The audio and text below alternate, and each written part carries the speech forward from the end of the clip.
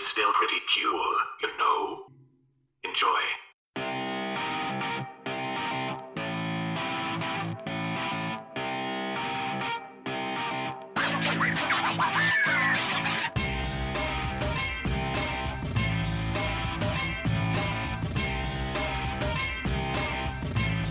Random. Fandom. Random. Fandom. Random. Fandom. Random. Fandom. Random. With- Random. Random. Fandom. With Brandon. Hey guys, welcome to Random Brandon. Hey guys, welcome to Once again, I'm going to ignore that. welcome to Random Fandom with Brandon and Brandon. My name is Brandon. That's weird. Mine is too. Hey, are you a fan of things at kind of a random pace?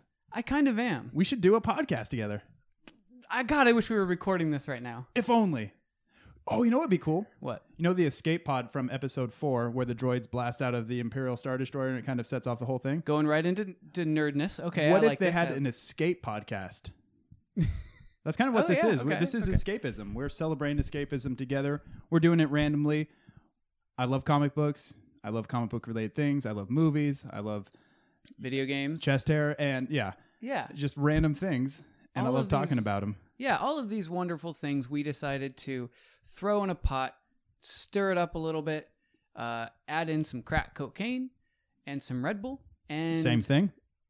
and do a podcast for you guys. So, welcome to the third episode of Random Fandom with Brandon and Brandon. You know, we don't have our sponsors, so this is the time where a normal podcast, a successful podcast, would read off their sponsors. We don't have sponsors yet. We've got a lot of things to get into today, but none more so important than our fake sponsors. Yeah, so we're gonna read off some fake sponsors. Think of it as sort of a practice here. Absolutely. Brandon, why don't you tell these nice folks about our first fake sponsor? Well, our first fake sponsor is making this podcast possible. And if you guys want to check them out, it would really help us help them. Check out offlinedating.com. It's a website for people who would prefer to meet in person. Offlinedating.com. Check them out. I've been there. Yeah. How did it work for you? I couldn't find a connection. Weird. Yeah. I guess it worked then. Yeah. Sweet. It was wonderful. Another success story. Nice testimonial. That's what they call testimonial in the biz. Our next fake sponsor is BSU. Now that stands for Batman v Superman VU. That's right. No one wins in a fight like this. BSU is a support group for people who have spent the money and spent the time watching Batman v Superman. And this support group is for folks who really need to just sit and talk about it. And There's a lot of them. and there's a lot that we have to cope with. Strength I'm in one numbers. of them. Yeah. I've often heard that Ben Affleck can be seen at some of these meetings because he was one of the most negatively affected by this movie. Did you see those sad Ben Affleck memes all over the internet afterwards? I did, Yeah. because I'm on the internet. There you go. Yeah, so they're putting the BS in BSU. Yeah. Yes. Nice. Thank you. What a bunch of BSU. Thank you. Almost sounds like a university. That was the point. So you founded BSU, right? I did. Yeah. I am the. You know how there's like the number one fan, and that number one fan starts a fan club. Mm-hmm. I'm the opposite end of the spectrum for Batman v Superman. Yeah. And if you want to hear more about us getting into depth as to why we did not like this film, you can retroactively check out our first podcast, available on these same interwebs. So that's our fake sponsors. Yep. Thank you very much to our fake sponsors. Be sure to check them out. And I know what you're thinking. They're fake. I can't check them out. Hey, have you ever used the internet? Then Yes. you've probably checked out fake things. Yeah. Don't deny it. So there is a busy month ahead of us. As of this recording, it's May 1st. A lot of geek stuff coming our way. So let's take a look at what's on the horizon. Brandon, what do you got for us? All right. I'm going to go through a whole list of video games. Let's start off with video games first. Big month for video games. In just a few days from when we are recording this, by the time that we actually put this out, this game will be out. Battleborn comes out on May 3rd. Now, that is a Gearbox game. If you're not familiar, Gearbox has done Borderlands, which We played Brandon a and lot Brandon, of. Brandon and Brandon, Especially and number I 2. played a lot. Brandon and I. When there's 3 Brandons, all hell breaks loose. All bets are off. At Brandon Camp, we met a lot of Brandons. It's true. It's not surprising. They also did Duke Nukem Forever, which is such a good game. And then we have Uncharted 4 coming on May 10th. A Thief's End, Yes. implying this could be the last one. we'll see. My theory is that his brother dies because his brother's in it. Okay. That's by Naughty Dog, of course. Great developer. Doom comes out on May 13th. That is Bethesda, which we touched on at a previous podcast. Our last week's recording. Homefront: The Revolution, May 17th. That game is by Deep Silver, who, if you're not familiar, they have done quite a bit of really good stuff. They did Dead Island, Saints Row. And two of my favorite shooter games, and I think very underrated titles, especially the second installment, Metro, the Metro series, Last Light, and 2033. All of those games I actually found on Games with Gold because of Xbox Live. And the For free? Every once in a while, they usually kind of give you just the crummy ones, but every once in a while there's a full release title that you can find, and all of those games I found at different times with Games with Gold. So Xbox does some really good Games with Gold. Mm-hmm. If you just kind of keep an eye out, check it can change. I think it's every 2 weeks to a month. They usually will leave something on there for about first through the 2 months or 15th, so. and then 16th through the end of the month. That's their schedule. Exactly. And then there's one more big one. Overwatch, May 24th. That is by Blizzard, who, of course, we all know has done the Warcraft series and Diablo. And not to mention my personal favorite, StarCraft. I think it would be so cool if they smashed the two together and did Star Warcraft. And you got to commandeer Rebel and Imperial fleets. They've probably done something like that. Not Blizzard themselves, but somewhere over the course of all the licensing. I like where your head's at. Thanks. Good. It's close to yours because we're such friends. It's a good thing we don't do a video podcast because people would be like, why are they cuddling right now? This is so weird. But it really affects the sound quality. That's what it's about. Yeah. We only have one microphone, guys. So we just make sure to put it right in between our chests and then hug. Mm-hmm. Between your pec size, my pec size, it like snugs it right in like a nice crescent wrench. Okay, so those are the video games, at least the more popular big ones. Yeah, the more popular video games, the AAA titles coming in May. Brandon. Yes? Why don't you let us know what kind of geeky type movies are coming out in May? 2 to go see in theaters, 1 to own.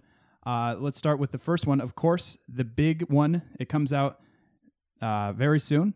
From the time of this recording, May 6th, it's coming out. Captain America: Civil War, which is standing at a cool, crisp 94% on Rotten Tomatoes, like we've talked about previously. We put a little stock into the Rotten Tomatoes rating system. They are generally fairly accurate. I find it mostly agreeable, and I'm so excited. We'll definitely be talking about that next recording, given our thoughts and some spoilers and all that, but definitely excited. It's almost here, finally. I'm looking forward to seeing Black Panther. Yeah, I know you are. Finally on screen. It's going to be great. And I'm really excited to see everyone else too, both those we've already seen and those we've yet to see, and all the surprises in store. And I've been staying spoiler-free, hoping to stay that way up until this coming Friday night. Also, just a few weeks after that, on the other side of the Marvel Cinematic Universe, X-Men, May 27th. Very excited for that as well. Apocalypse is coming, and after all the hype and build-up, let's see if it delivers. And then have you checked any of the reviews on that? Like, do they have early reviews yet? I have not seen any. It's probably too early. It probably is, but I'm assuming probably after Civil War comes and goes, they'll start to be soon following. There's only 3 weeks in between, so I wonder how much of people who go see Civil War are going to be those same contributors to the box office totals that go see Apocalypse. Do you think? You know what? Go ahead and read your third one, and then I'm going to ask this question because it has to do with Marvel. And then just formerly in theaters, just I believe this past February 12th, it came out, and just less than 3 months later, it's already ready for DVD. May 10th, Deadpool arrives on Blu-ray and DVD, and wait, not on VHS? How am I going to watch this? It's going to be a challenge. I'll tell you what. You bring your old recorder. We'll hook it up to my DVD player. You hit record on a blank tape. You can still buy those on Amazon, I think, somewhere, right? Yeah. Or at a garage sale. I don't know. I don't have a computer yet. It's weird that we can do this podcast then. And then, yeah, Deadpool is out on DVD. I'm excited to see that movie again. I used to be all about owning movies when I was younger because I had expendable income, didn't have many bills, was living as a single dude. So I'd spend a lot of my money every week on DVDs because that's what you went did. And then I realized I had more DVDs in my collection that A, I wasn't watching, and B, were unopened. And I was just buying them to buy them. So nowadays, we all stream, we all Redbox. I haven't bought a movie in a long time. I think this would be the one that gets me out of that. Really, not Star Wars. Star Wars Episode 7 is already out on Blu-ray. I still need to get that. You're right. So between those two, that's enough for me to actually say, yeah, I actually bought a DVD for the first time in, I don't know, 10 years. But Deadpool, I'm really excited to not only see the movie again, but all the gag reels are going to be hilarious, extra features. yeah. So it's at least worth a rent, if not maybe buying it later, because I feel like I could really watch that movie enough to justify buying it for how many ever bucks it is. Yeah, it's a good point, actually. As far as if they put it on a Blu-ray, it's going to have a lot of extra content because Blu-rays have the disc space for it. Mm-hmm. I bet there's a lot of really good extra scenes that they left out for time reasons that are probably just they're in there for the comedy aspect, but took them out because they maybe weren't applicable to the story. Those would actually be really just fun to watch. I agree. So Marvel's all over this month of May. That's Captain America out Friday, X-Men May 27th, Apocalypse releases in theaters, and then Deadpool is out on DVD May 10th. So this brings me to my question. Please. All three of those movies that we just talked about, 2 coming out in theaters, 1 coming out on DVD and Blu-ray in May, they're all Marvel movies. My question is, are we getting too many comic book-based movies in too short of a time? Or do you think that the public is eating it up and totally willing to ride the whole wave of superhero movies right now? I see what you're saying, and I think that's a fair question. It seemed like when this whole Marvel thing started, it was just every once in a while.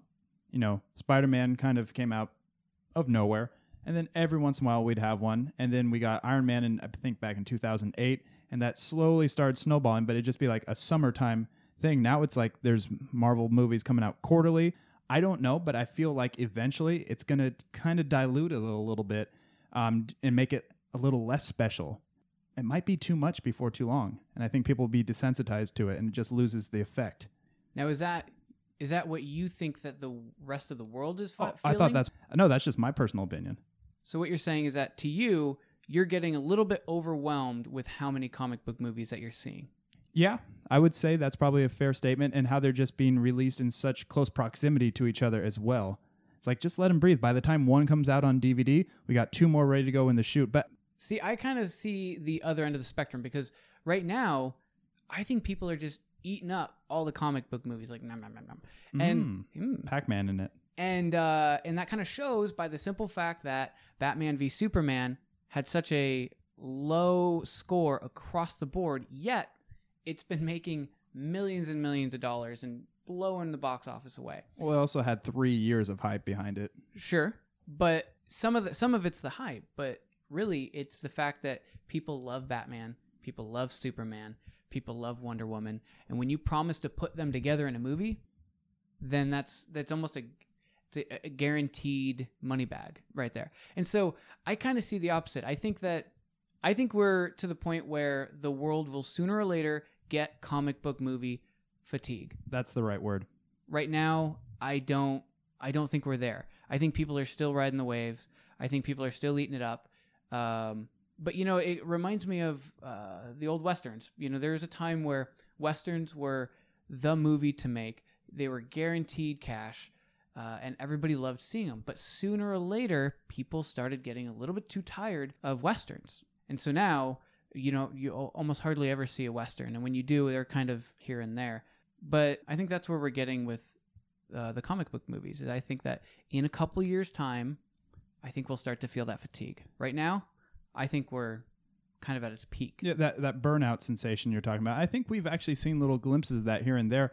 Last summer, I want to say it was, Ant-Man came out to just kind of box office numbers. Right. You know, it's like, really, is that the one we want to care about? And I have a feeling that Doctor Strange, as good as it might look, it's just not necessarily a character people identify with a lot.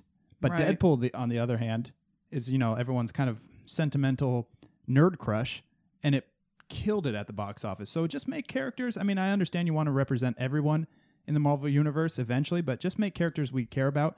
I'm sorry, Thor 2 to me was completely unnecessary. I can't even remember it. It was boring. You know what I mean? Thor 2 was... Thor 2? I thought Thor 2 had really good reviews. Name one thing that gave you a boner about it. Thor. Crap. You're right. Okay, no, it was a good movie. Now that I think about him. You checking your text messages? No, I'm actually looking to see what score Thor 2 got. I'm not saying this out of any kind of memory. I just don't think it's, like, if you're looking up at Rotten Tomatoes, I don't think it's anything better than like a 65. That movie, what? It's a 66. Shit! Haha. You tricked me. You tricked me into that. But I was wrong, so it didn't get very good reviews. 66 is still a tomato Yeah. or whatever. It's not rotten. It's technically fresh. 60 and over is that fresh. what they call it? Fresh? Yeah, but Okay. there's varying levels of freshness. Okay. Excuse me. Like that. I'm so that was sorry. a fresh burp. Actually, it doesn't feel that way on my end, I got to tell you. All right, let's move on. I know this Move on to what? I know this is going to sound like a really weird transition, but let's move away from us talking about movies and let's get into our movie section. Makes sense to me.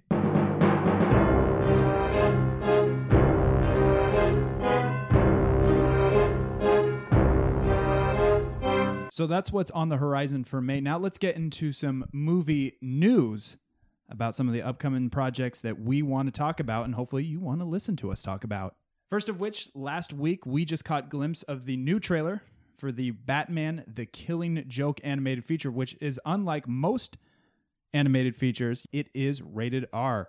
I'm excited about that. For disturbing, bloody, violent content, which makes perfect sense. It's The Killing Joke. So, of course, it features heavily the crowned, what's he called? The Clown Prince of Chaos, the Joker. Makes sense. He's a violent dude. And I am excited because it's reuniting the two strongest voices for Batman and the Joker. Of course, Kevin Conroy, who's the most famous voice of Batman, at least when it comes to anything animated or video game, and the iconic Mark Hamill, who is a busy dude all of a sudden. So I think that the Batman Killing Joke storyline is known to be one of the best Batman storylines throughout the entire comics.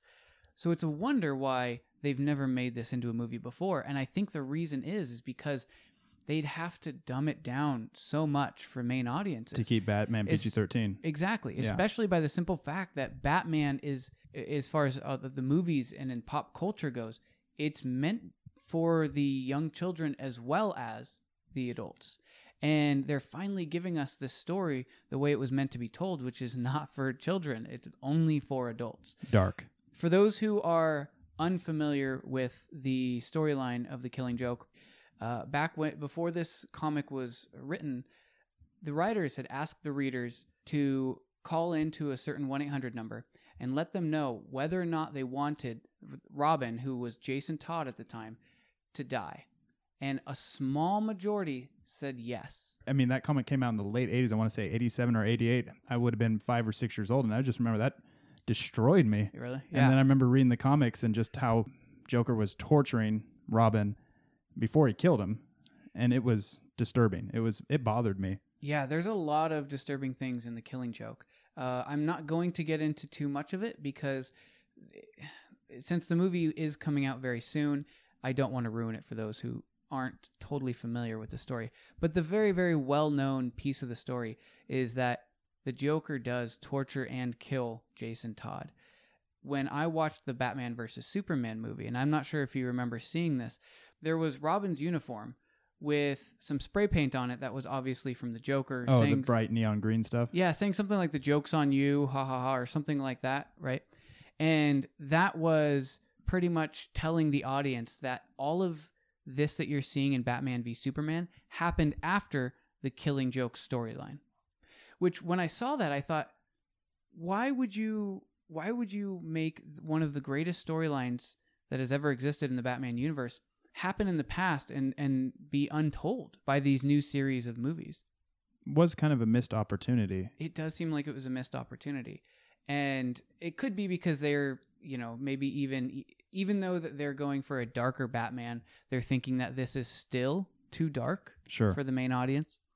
But I always thought it was interesting that they wouldn't ever make a movie on this. And so I'm really glad that, granted it has to be animated, but I'm really glad that they're finally doing this and releasing it to the mainstream audience. And I think the whole point that, from my understanding of The Killing Joke, that Joker is just trying to prove to Batman, hey, you're just like me. We're just as insane. We just represent different spectrums. And you could have been just like me, just one bad day away from ending up like this. 2 things now that I'll be looking forward to in July. Freedom and independence on 4th of July. And then now, The Killing Joke. I don't know if they have an exact release date, but I did see July is when it's coming out. So in a few short months, actually. That's only 2 months. So yeah, I'm definitely looking forward to that. I forget that it's May already. Yeah. I'm sure that Brandon and I will be seeing that as soon as it comes out. And we would love to. And then we'll be talking to you about it. Yeah, we'd love to spoil the shit out of it before you guys see it. Like So- we're grandparents to a child. That's what grandparents do. Grandma's the name, spoiling's the game. Haven't you ever seen that on like a... No. I don't know if they have talking license plate frames, but you've never seen that license plate? No, what are they Or spoiling? like number What- one Nana, and because they're celebrating their grandkids. Okay, but what are they spoiling? I don't get it. No, not spoiling as in revealing Oh. plot lines. You mean Spoiling. spoiling the grandkid. Yeah, like buying them crap they don't deserve and telling them, good boy. All right, yeah, okay. Next movie note. Hey, Brandon, other Brandon, what do you know about Alicia Vikander? I don't know if I'm saying that right. I don't know anything about her, but that her last name is kind of cool. It is. It almost reminds me of like a Viking warrior. That's yeah. what exactly. I know that she used to date Michael Fassbender. Good for him. Yeah. She is seemingly very in actress right now. She was in Ex Machina. Okay. She was also in The Danish Girl, which just got a little bit of Oscar talk. I think she just won Best Supporting Actress as well. And news came out this week since the last time we recorded that she has been pegged as the new Lara Croft for the new reboot of Tomb Raider. To me, You say Lara? I say Laura. well, it's Lara. How is I that know, Laura? But I mean, in the video games, they say Lara a little bit, but they all have accents, so I don't really take them serious anyway. So she's the new Croft. She's going to be raiding some tombs. I'm looking at some pictures of her right now on Google Images. She does look a little bit crofty. So you know what actually works for me? They did Angelina Jolie for the original Tomb Raider movies. Very forgettable movies, in my opinion. We talked a little bit about... Sure, but she did play the role fairly well, and she did look the part. And I think what is actually working for me is Angelina Jolie was cast as Lara Croft for the first two movies, and that's casting that kind of reminds me of who Lara Croft was in the video games for the first how many of her iterations. And since they've rebooted Tomb Raider the game for the next-gen console treatment, and it has had 2 successful titles, probably a third one coming, this Lara Croft, now that we see in these last 2 games, is younger. Yep. She's a little tinier frame. She doesn't have the giant heaving bosoms. She looks a little more... Who calls them bosoms? I do, as of this day, henceforth. She's a little more fragile looking, a little more petite, and I think this gal, Alicia Vikander, kind of encapsulates that. Right, we're in a different time now, and the new Lara Croft games that have come out have done a really good job of rebooting that whole franchise because it was seen as a dead franchise. There was in the water. some very, very bad Tomb Raider video games that came out. And so these new iterations came out, and people are really giving them a warm welcome and liking these video games. And they're liking the new version of Lara Croft because she is younger, she is more fragile, she gets the shit kicked out of her continuously. But she keeps on coming back, and you can see her getting stronger, and you can see her growth. And so if they take that same idea, that same style, and put it towards these movies, I think they got a good winning formula. Yeah. Hopefully they put some soul into her. And then also we came across some news that really interest us as huge fans of Spider-Man. Yeah. And especially what they've been able to do cinematically with him, and not so much some of the things they've done cinematically with him. So Brandon, what's ahead for Spider-Man? So it looks like Marvel will actually be getting more control over Spider-Man in a future movie called Spider-Man Homecoming that Robert Downey Jr. is actually signed on for as well. We did see that on IMDb. He is in the credits, along with Tom Holland reprising his Spider-Man role. And this kid's young, and he's a young Spider-Man. Well, it's very much the original comic book version where he's a young teenager still in high school. You know, that 16-ish age. So the fact that Sony is not giving up on the Spider-Man franchise, they still have him by legal right. But what they're doing is they're partnering with Marvel and actually giving Marvel the control over it for at least these next 2 movies, the Captain America one and the new Spider-Man one. And so I think what's great about this is that Sony has kind of said, okay, we've sort of botched this character in the past. Marvel, you're doing amazing things. Take it. We still want to put our name on it, but we're going to give you hopefully the leash, you know, so to speak. Yes. And they see that it's a win-win. Yes, we're not going to make 100% of the profits. We're going to have to share that a little bit. But if the movie is a good movie that can reprise Spider-Man as this superhero in film again, then it's totally worth Sony's time to make that happen. I mean, you talk about poster boys. Who's a bigger poster boy for Marvel than Spider-Man? Right. Over the years, and he's they know, especially since Spider-Man 3 and then the last two attempts at bringing The Amazing Spider-Man. Yeah. Spider-Man needs some revival. Yeah. And so, like you said, all Sony had to do was look at what the Marvel Cinematic Universe is doing and the treatment their characters get and the interest they're drawing for the majority of those characters. And wow, I want some of that. Yeah. Give me some of that, Sony. Give me some of that. So I think Homecoming might be out in 2017, we saw. I believe so. So, hey, that's good. Wow, great statement. Hey, that's good. That's our new tagline. Spoilers. Good stuff ahead. HTG. Hey, that's good. Oh, nice. Tonight on HTD. I can't even say my own stupid acronym right. Okay, now moving on a little bit away from movies. We've been focusing a lot about movies. We have. I want to focus a little bit on TV shows. Are you ready for this? Y'all ready for this? Yeah. Yeah. Okay.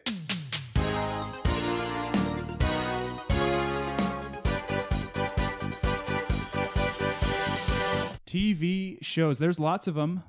Are you watching any of them? Wow. There's got to be dozens, literally dozens of TV on shows any out given there. day. Talking about TV, last week we talked about what we're watching currently and why. This week we're going to tell you actually about what we're not watching and why we're not watching it as it relates to televised geekiness. And it's a pretty long list, I got to say, but let's just focus in on a few specifically, at least this week.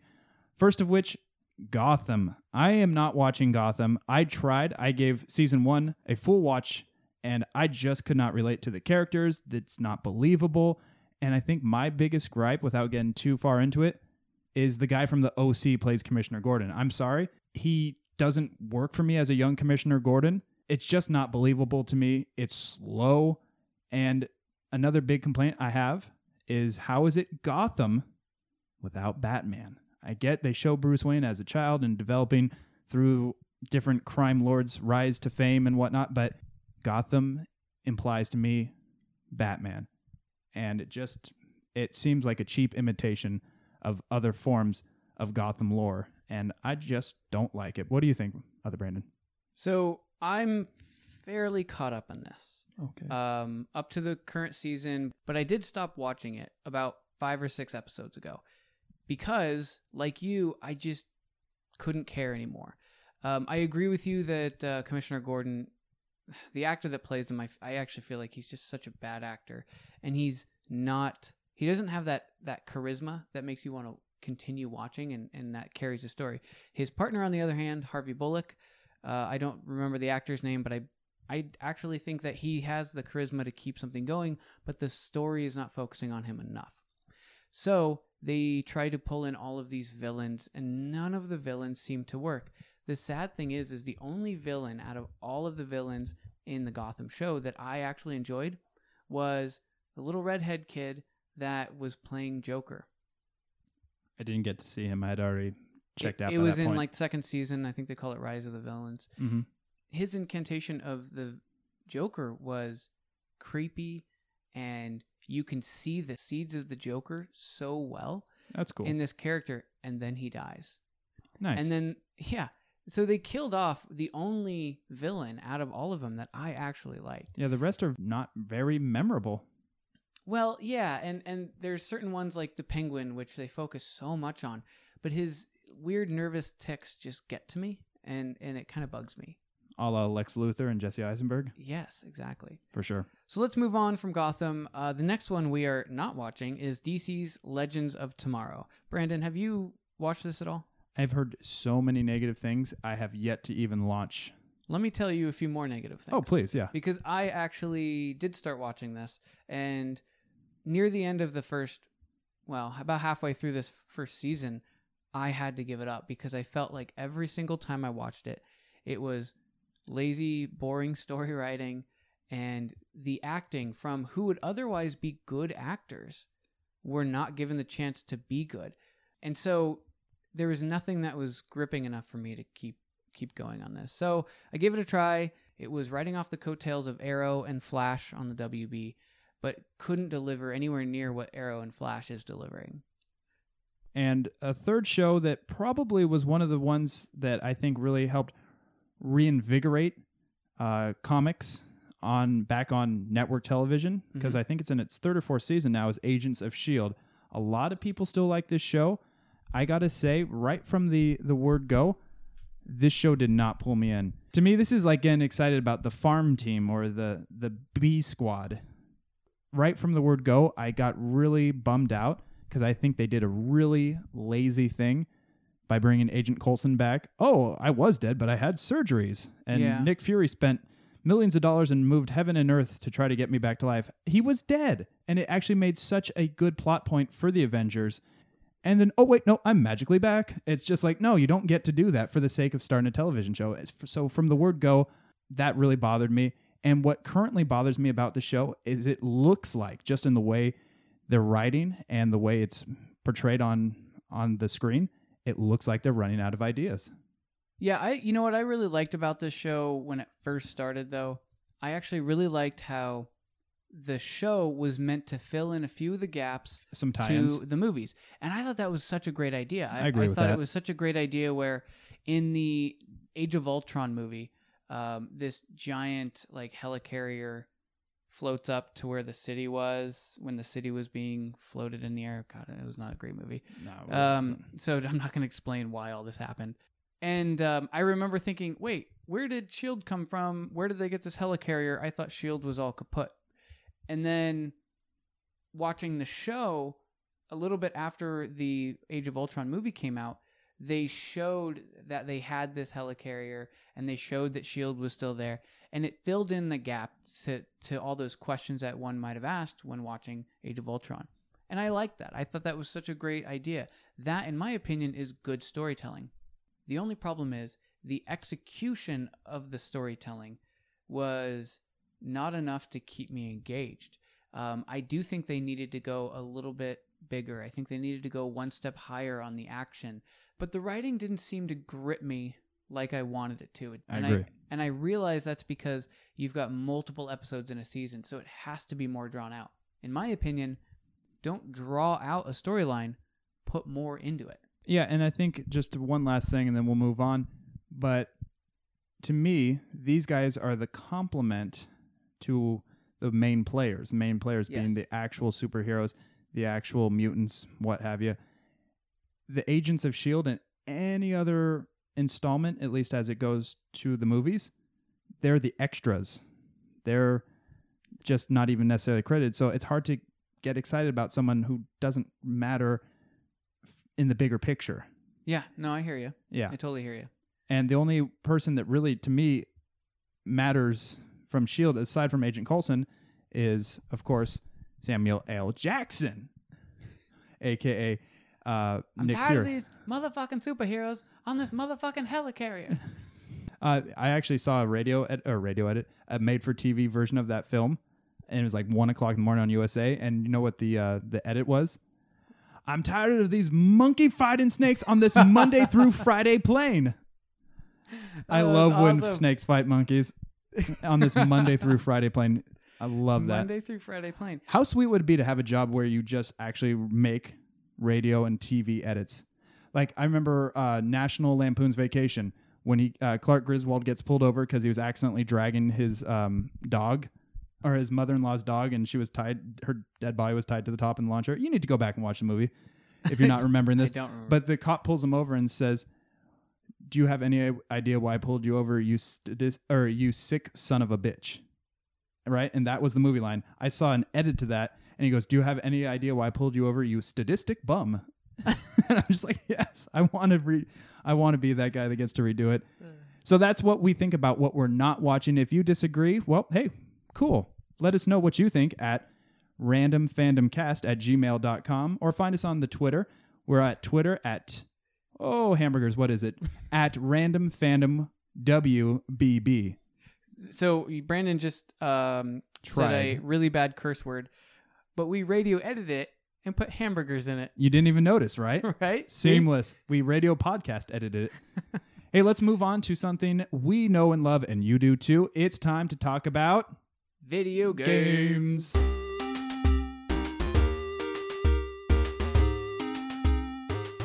So, Brandon, what are you currently playing? Well, I want to talk about the game that I just now beat, Firewatch. On your PC. Yes. You steamed it. I steamed the hell out of it. And it was steaming hot. It was a steaming pile of great game. Ness. Is that a Yeah, thing? no, that's great. Okay. No, it was great. Firewatch is created by a company called Campo Santo, which is actually a San Francisco-based company, Correct. which is right in our backyard. We are in we're in the North Bay, Right. in Northern California, about an hour away from San Francisco. The creator of the game, or one of the co-creator of the game, is from Petaluma, which is where we are from. We're from. We should get him on sometime. See if he wants to talk about it. Ooh. We're kind of a small deal, and he's kind of a big deal, but we'll see what we can Let's do. meet in the middle and be medium sized. But I want to talk about Firewatch because it's different than any other game that you really see out there right now. I've heard it's very adult oriented, not necessarily in content or like nudity or anything like that gets a movie an R rated, but it's a game for adults. It's thought provoking. It's very story driven. Would you say those things seem to be pretty true? Having played it and finished it? Firewatch is definitely a story-driven game. Firewatch is unlike all of the other AAA games that are out right now. So often the AAA games are going to focus on non-stop action and explosions. I mean, just looking at something like Call of Duty or looking at something like even Fallout, which I love Fallout, but there's just a lot of gunplay, a lot of killing. There's a lot of action oriented. And it's very quest driven. Yeah, Some of these games you're some referring of them to. are. It's a very action oriented game. Firewatch is the complete opposite. Firewatch focuses solely on story, and the gameplay is very, very minimal. First off, when it starts, it has one of the simplest yet most effective beginning sequences that I have ever seen in a game. I'm not going to spoil it for anybody because experiencing that beginning is in itself, it's kind of this weird emotion that you start to feel. And it's wonderful. It's nothing but text at the beginning telling you a little bit of a background, but in this text, you start to feel something. And I was like, wow, what a great way to start a game. Before showing almost any visuals, before you can even start to control anything, you have already completely bought into this main character's story. And so what you're saying, I haven't played it, but for more than a few minutes, I've watched you play it a little bit. It does seem like the pervading thought is it is a very emotional game as well, and it's thematic, and there's a lot to resonate with, and that's so cool because the co-founder of Campo Santo and the co-creator of this game that you just referenced, I found out from doing a little research, he actually used to work for Telltale Games, which, as we know, has one of the most emotional games of all time. Yeah, they're very story-driven. Yeah, but The Walking Dead specifically, Season 1 was a gut-wrenching experience, very emotional. Yep. So I'm excited to know that there's some transference into this game. It's similar in a lot of ways. It takes the first-person perspective that you would get out of a normal AAA first-person shooter style, Right. but it loses all of the shooter's aspect to it. And it makes it that same story-driven game that you would get out of a Telltale game with really, really great voice acting by literally only two characters. All you really hear throughout the entire game are these two characters back and forth over a radio. So I'm not going to go into any detail about the video game because I think this is one of those video games that everybody should experience, and everybody should go into it with a little bit of an open mind, especially for those that really love the action-packed games.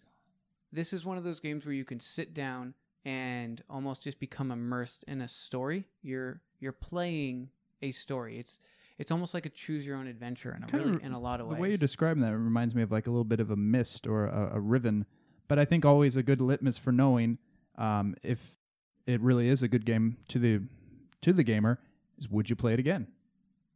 Okay, that's actually a really good question because I don't think I would play it again, because the reason that you're playing this game is to live out this storyline, and once you've played through the storyline, it doesn't have much gameplay to pull you back in to play it again. And the storyline is something that you really just want to experience once. So you're saying it's an awesome enough game that once is enough? Yeah, actually, that's a really good way to put it. Yes. Awesome. Now, a game that you can play way more than once, whether it be single player or campaign, which is the same thing, multiplayer or campaign, is Call of Duty Modern Warfare 3. Yeah. Well, Black Ops 3, not Modern Warfare 3. Yeah. Yeah, it's not bad. It's just not new. Right. It's the same thing we've been getting with every single Call of Duty. And I understand that's why they do it, because every single Call of Duty that comes out is among the top selling games. So it's an instant cash grab. And they're trying to make it a little bit new and a little bit progressive with, going further and further into the future. But this one, here's my rating. Mm-hmm. Not like a mean, but just a... Yeah. Yeah. Cool. That's it. Yeah, I've only played it online, and it's the same Call of Duty experience for me, which, if it works, cool. What I wonder is, when are they just going to stop Call of Duty? I guess when it stops being bought. When people stop buying it, then they will stop making it. Did I say bought? That's not a word. I just realized that. It works. Thank you. You're Yeah. kind. Right now, it's still selling, and it will continue to sell for several more iterations of the same game, no matter how many times they release the same thing. I appreciate what they're trying to do, so I would give it just, meh. Yeah. It's like 6.5, 7 to me if I was to scale it to 1 to 10. And this actually brings me to something that I read. There are some leaks actually about the next Call of Duty. Very interesting news coming out this past week. So there's some apparently some leaked posters of a game called Call of Duty Infinite Warfare, which shows a guy in a spacesuit with a spaceship behind him. And this kind of goes to what we were saying.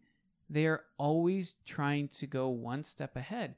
And they've gotten to the point where they're too afraid to go back to, say, World War II. Remember when World War II was completely overdone and outplayed, and we were so tired of playing World War II games? And then along came Modern Warfare. And then all Modern Warfare, and then they just kept stepping it up every time. They're literally going to something where they're like, what's more than modern? Infinite. Yeah, there's nothing more than infinite. Let's go to infinite freaking warfare. I think what they need to do is eventually take the two best games of each era of modern, and then anything beyond modern in the future, and then the previous installations of World War II, and smash them all together and do a time jump warfare. I've actually thought that same exact thing. So, like, if you fail one mission, then you have to go play another mission because of a result of something that happened due to your success or... there go my headphones. Success or failure that is something you have to deal with later in the future. See, and that's something that the Call of Duty games completely miss out on. There's no consequence for any action because the story is so set.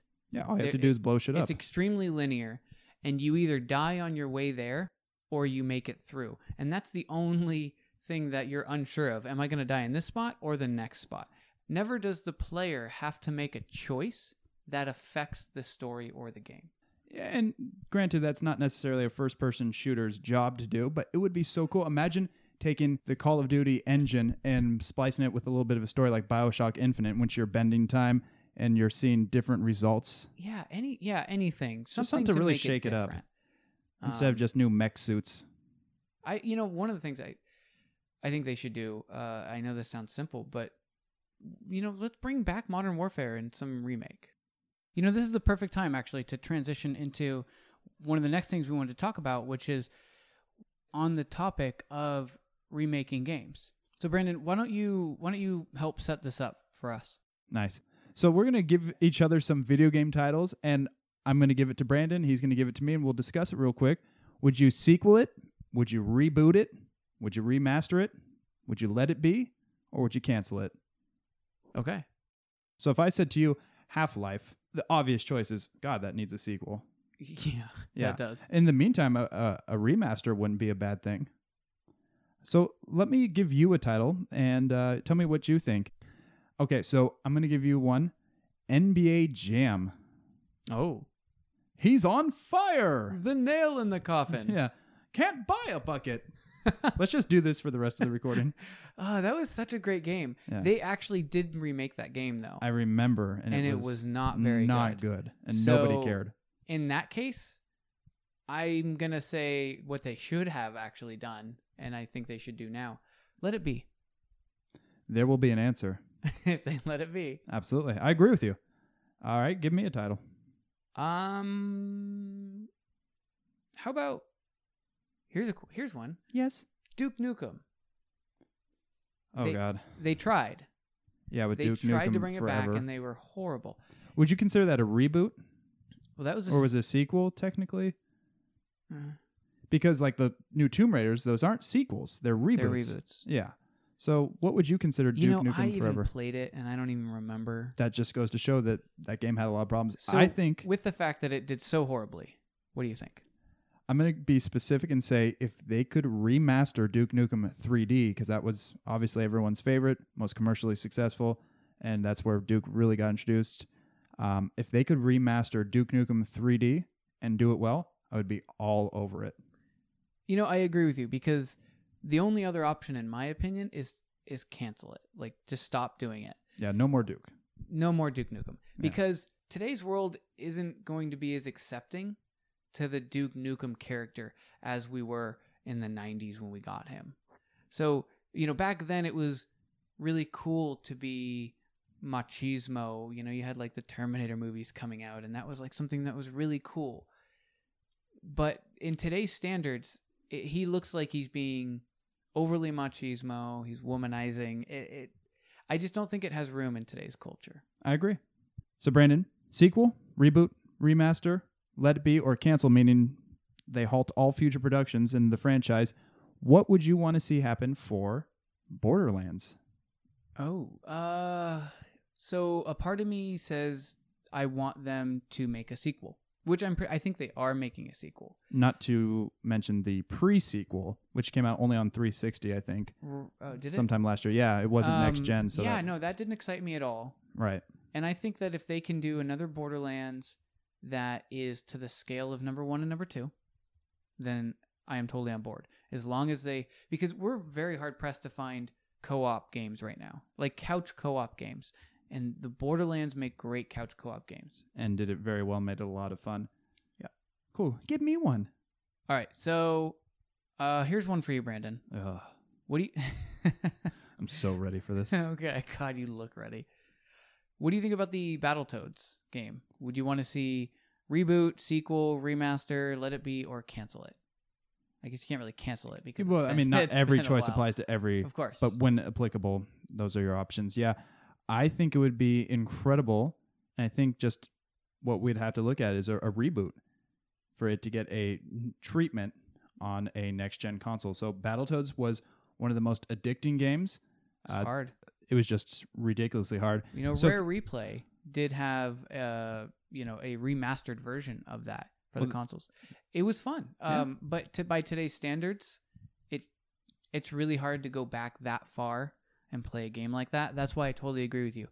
We need a reboot of Battletoads. We should do this again more often, every once in a while, just seeing what we like to see for our desired console titles and franchises. Yeah, I Cool. like this game. So we're going to do this until they bring out Half-Life 3.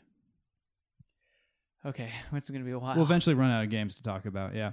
Now, this brings us, keeping in the video game world, to our topic of the week. Our what now? TOW, topic of. Our TOW topic. Of the week. Oh, okay. I was spelling it out I thought you were acronymically. I thought you were going to spell out topic. And I was like, no, you... Nah. Here's our topic of the week.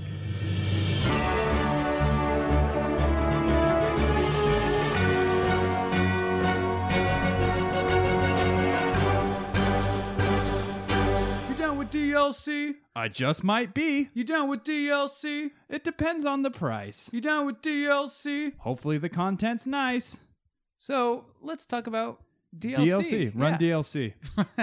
So Gears of War just recently announced that their downloadable content will be an extra $50. And this is going to be on top of a already $60 price tag upon release. Yeah, and so that brings the question, how much is too much for DLC? And what makes for good DLC?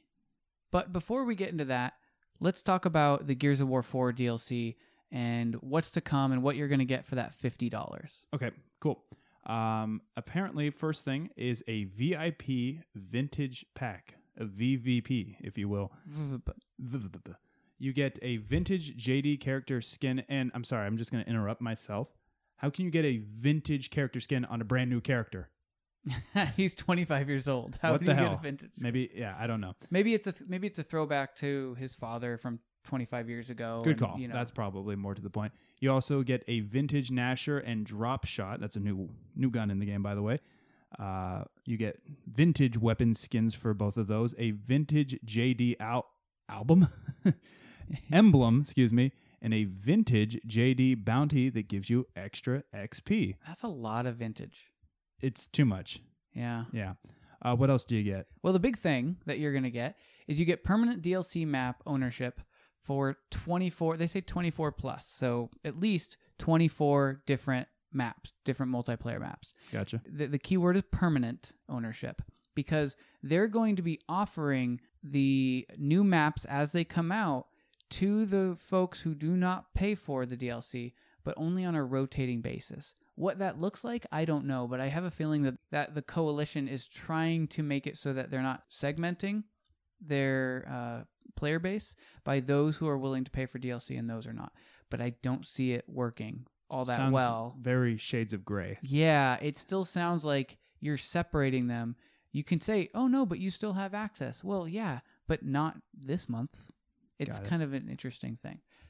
Also, you get a developer playlist. According to the article we're reading, this lets you play upcoming modes, maps, and variants all before they're released publicly. So you can say you were there first. Yeah, Meh. and that includes betas, I think, is from what I read earlier was.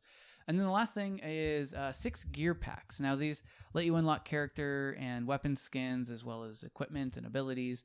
So, what do you think about all this, Brandon? I think this is a great list of DLC. Do you think it's worth $50 and why? On paper, no.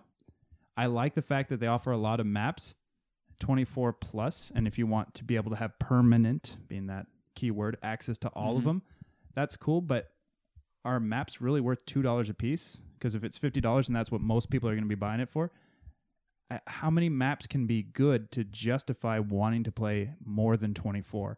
I hated Judgment, the multiplayer, because it had 5 maps, and if you bought the remember Judgment, the last Gears of War, yeah, not a many lot of people remember do. it. And it wasn't horrible, but the multiplayer was really soft to me, and that was something I was really looking forward to. And they had a rotating server of 5 maps, count them. And when the DLC came out, which I did not buy because, like I was talking to you about earlier, I like to let someone else kind of go out and buy it right off the bat, and then kind of gauge their reaction and see what I want to do based on that. They had a whole grand total of 1 extra map on their DLC, which nobody played. And most of the time it was 1 versus 7, 1 human versus 7 computers, and it was totally not worth it. However, when Gears of War 3 came out, for instance, they gave you several extra maps, and they were actually maps you wanted to play. So it kind of fueled the need to want to go out and buy that DLC. I don't know if 24 maps is necessarily needed. What I do like about what Microsoft is doing is they're at least being upfront with what they're giving you. So we don't know how that's going to play out actually on screen, but on paper we know what we're getting, whereas some of the bigger titles as of recently, just for instance, Star Wars Battlefront, did not tell you what you're getting, but yet was asking you to blindly give them $60 extra. Right. No, and I that's what scares me is you have to have such a high trust in a company that doesn't tell you what they're going to give you. So that kind of brings me to what's good and what's bad. And I'm going to start it off by saying what is good. What? My testes. Sorry, I just sat awkwardly on my testes. Like, realistically, I'm not trying to be funny. Oh, wow. You all right? Yeah. You want me to, like, massage him? Off camera? Yeah. Or, I mean, off mic, yes. Go. So what... My fault. Sorry, I just derailed us. That's okay. It's okay. So what I think is one of the good things when it comes to DLC is for companies to announce what is planned, or at least announce what is currently being made when the announcement for the price comes out. What I don't like is, of course, being told that I have the option to spend $50, sometimes $60 in the case of Battlefront, without being told why I'm paying $60 up front. So they are asking you kind of this trust us. But do you remember Batman Arkham Knight? Very, The Trust Us yeah. DLC. For 10 minutes more It was of button smashing. it was a waste of money to anybody who spent that It was kind of embarrassing. on a good game. Oh, yeah, it took away from a really great game.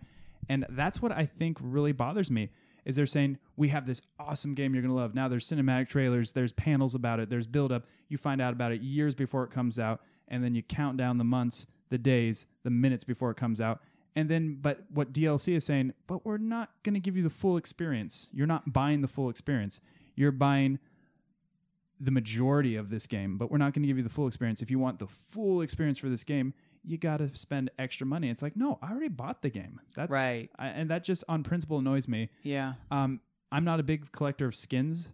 I don't really care, especially because it's all the same because I'm going to die anyways, especially on multiplayer. So I don't think it's cool if I look like, Yeah, but you might look like a badass while you die. I've yet to. Yeah. My guy always falls awkwardly, or girl. And to me, I'm not a skin collector. I think that sounds creepy. yeah, it puts the lotion in the basket. Put the lotion in the basket. What is that from? You don't know. No. Okay, why? that's going to have to be one of our quotes from Geek History. It's not really a geeky thing. Psychological horror, thriller, Buffalo Bill. It puts the lotion on its skin or else it gets the hose again. You really don't know. You are pushing the limits of our friendship right now, Buster. I'm sorry. Silence of the Lambs, Oh. Buffalo Bill. Yeah, no, okay. Moving on. Sorry. How disgraceful for you. Yeah, you don't know your serial killers who tuck their penises between their legs and dance to American Girl by Tom Petty? Oh my god. Okay. Apparently I need to see Okay, this I movie, need to but you're intervene. not selling it for me. I need to, well, that sells itself. I don't have to. And I need to intervene on you right now. And I'm going to go home. Actually, you're going to give me a ride home. And I'm going to go get my copy of Silence of the Lambs. And we're going to do an impromptu sleepover. And then we're going to talk about it on the next podcast. We're not. But back to DLC and our topic of the week. I don't like DLC in theory. It's saying, please buy our game, but wait, there's more. That's like if you, I don't know. It's, to me, it's like buying a prefix meal, right? You know what a prefix meal is? Right. You get everything. Oh, but wait, if you want the full experience of everything we can do in our kitchen, you have to spend an extra how many dollars? And it's just like, that's not what we agreed on. Right. You know? But here's, if I can argue the counterpoint to that. Please. The way that games are created is there's investors that need to be pleased. There's companies that need to have an annual release or biannual or something like that. And so there are deadlines. And so very often, in order to get a good polished game out by, say, holiday season, they need to take some of these ideas that they have and just pull them back and say, no, we don't have the time. It's we not don't there have the yet, maybe. capability to put that in there. That's it's a fair not point. polished enough. And so this is the way that they say, look, this is the game that we wanted to give you, but never had the time to make, or maybe we couldn't make it within that $60 price point because it wouldn't have been worth it to us. But it is worth it if you pay $5 here, $20 there, or in some cases $60 here, and then we can keep on adding to this game so that instead of, say, Star Wars Battlefront, for example, they could make that an annual release where new maps come out every time, and they'd probably sell pretty well. Or they could say, we're going to make one Battlefront, and then all we're going to do for the next 4 years is give you a slow trickle of DLC. And that's so like EA to withhold Yeah. from their gamers. And so I get the point, but I do agree with you that if you are withholding gameplay for money reasons, that's just wrong. Where you say that we've created this entire game, what we're going to do is pull a couple of those back and then sell them back to you later, because that, to me, that's just a cash grab. And what's a great example of that? Azura's Wrath. Yeah, DLC should never affect the core game, the story itself. Yes. And Azura's Wrath, for instance, if you want to see how the game ends, you have to buy the DLC. That's You literally such- don't have an ending. Well, they say there's technically two endings, right? There's the first ending, which leaves it. It's not satisfying. It's not satisfying. It's designed to make you want to find out what And then really you happened. have to purchase the final ending. That's horrible. Yeah. How do you leave out the ending of a game? and say that's something you have to purchase extra. That to me is kind of chicken shit. Yeah. And I don't like it. And here's the thing. DLC can be purchased in one of two ways, as far as I know. You can buy the season pass, which guarantees you access to everything. But how many times when you've bought in a season pass do you actually end up using every last little bit of it? But then if you want to then buy it in installments or just certain sections of the season pass, you end up probably paying more. Right. And then you change it out, and that's not cool either. Makes you sometimes wish you would have just bought the whole season pass. So it's almost like a gamble sometimes. Yeah. To me, like the extra XP, that's not cool, because then that makes your competitors who went out and got it right away, because they spent more money, not necessarily because they're better, they've moved up the ladder, they get access, and I'm talking specifically as it applies to multiplayer, they have access to better weapons, different maps, things like that, not because they've earned it. If you want... Because they bought it. Yes. And I 100% agree with you. That is one of the most annoying things for DLC, is when you can literally pay to win. So if they say, hey, you can buy this weapon for just $4. Or winning off a Mountain Dew bottle cap or some crap like that. Something. But you can literally pay for this gun that will make you overpowered in the battlefield against other players who are not willing or unable to spend that extra money. That to me is unfair, because you're not on a level playing field. It's just upsetting to me that it's incentive to spend more, not be a better player or spend more time with the game per se even, but spend more money on the game. I don't like that. My voice is getting grovelly right now. I don't know if you can hear that. You sound like Batman. Sorry, that's Batman apologizing. So real quick though, yes, let please. me also say DLC for story-driven games, not the multiplayer, but the story-driven games, I think are great. I'm almost always all for that, because you're adding content to a story, and you're not throwing off any sort of inequality among players that are playing against each other. So the example that I'm going to use is one that I've kind of brought up in this before, is the Fallout 4 DLC. Bethesda actually created extended content that will fundamentally change the way you can play the game. And I appreciate that, because of a game so rich like that, this was a point that I meant to make earlier. Good DLC, whether it's a season pass or just an individual installment of downloadable content, should not punish those that don't want to get it. It should just be an extra bonus for those that do. But a game that's so broad and vast like Fallout 4, someone could play Fallout 4 without even thinking about the downloadable content if they never knew about it, if they never heard it exist, and still thought, that is the most awesome game I've ever played. Exactly. So now you've already done a lot of the core stories, a lot of the core quests, and you're just looking to branch out a little bit or have something to fill a little more of your time spent at your colony. No, not your colony. My settlement. Your settlement. Thank you. And I know you have more than one. Look at you settlement owner. I am the king of so many settlements. Yeah, and now this is just enhancing it, but it's not like not having it takes away from your gaming experience. Right. The game, as it was released, was a great game from start to finish. Right.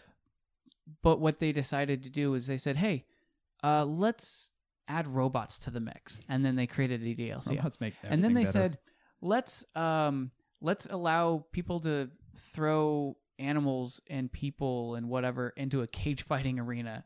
And they just had these great ideas, and they're like, let's just make it happen. It's not going to change the story. It's not going to throw off a player base. It's just added content that makes it a slightly different gameplay, and that's super fun. So enjoy your downloadable content, but just make sure you make the right choice, because spending money is hard when you don't have a lot of it.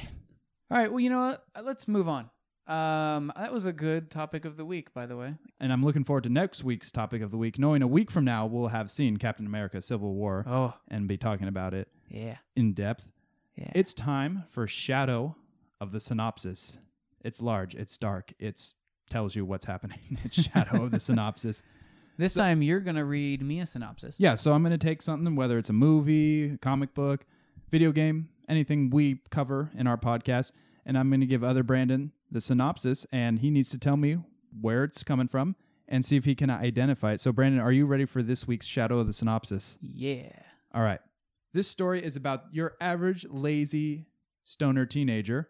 His name is Anton Tobias. He's in love with the girl next door. She's a punk rock chick. Everything seems to be going fine until one day his hand becomes possessed and starts a killing spree, and it's up to him to stop it in time. I already know it. You do. Is it Idle Hands? It is Idle Hands.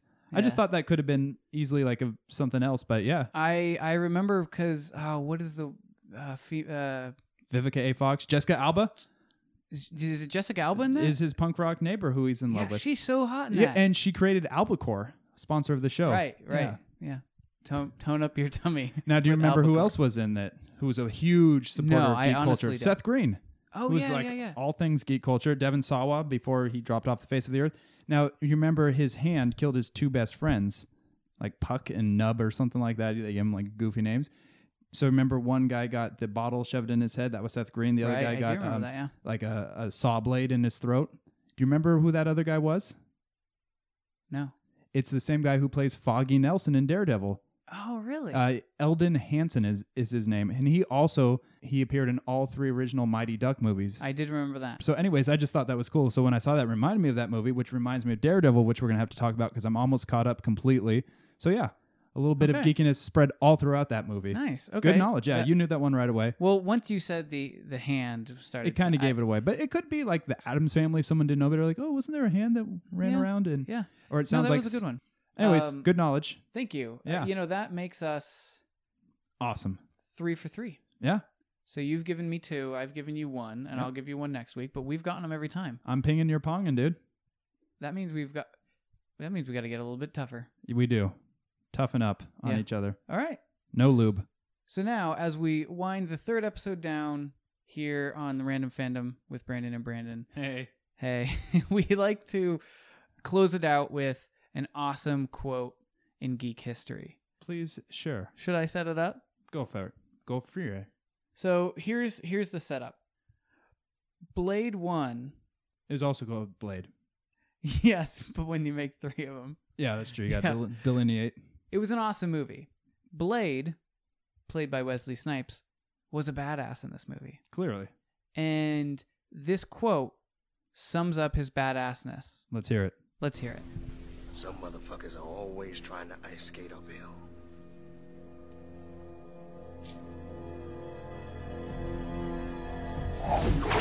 Yes. So cool. So in case you couldn't make out exactly what he said, some motherfuckers always trying to ice skate uphill. Right before throwing a syringe in the air, roundhouse kicking it into some vampire's forehead. Direct line. Just right between the eyes. So cool. So cool.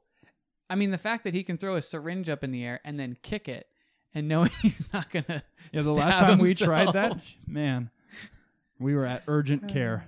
We were needing to be urgently cared for. That's going to do it for us this week. Again, let's give you the sociables. You can find us on Twitter. We are at Random Fandom WBB.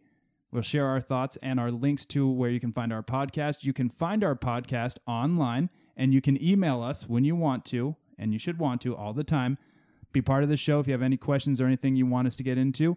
randomfandomcast@gmail.com. All the other stuff is on its way, but until we get huge, that's where you can find us and interact with us. Brandon?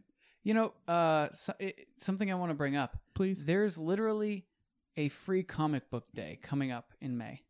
May 7th, I believe. I posted it on our Twitter, and there you can search for your area and find all of the comic book stores They're that are participating. That's participating and to what level they're participating.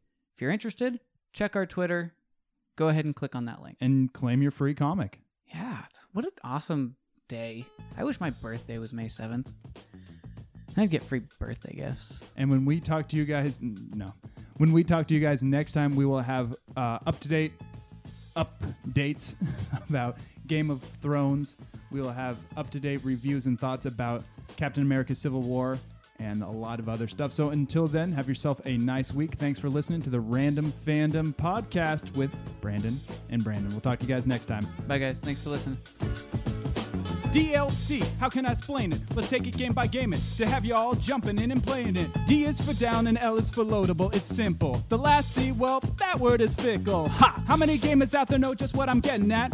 who think it's wrong to split the players that aren't paying that. Well, if you do, that's DLC and you're not down with that. But if you don't still pay your membership, you down with DLC? I just might be. You down with DLC? I just might be. You down with DLC? I just might be. Who's down with DLC? Want that extra XP? You down with DLC? I just might be. You down with DLC? I just might be. You down with DLC? I just might be. Who's down with DLC? Well, it depends on the circumstances and the game, of course. Sometimes downloadable content may be a way for the game studio to simply add extra playtime or features to a game, in which case it may be worth the money. But in some cases, especially when dealing with multiplayer DLC, adding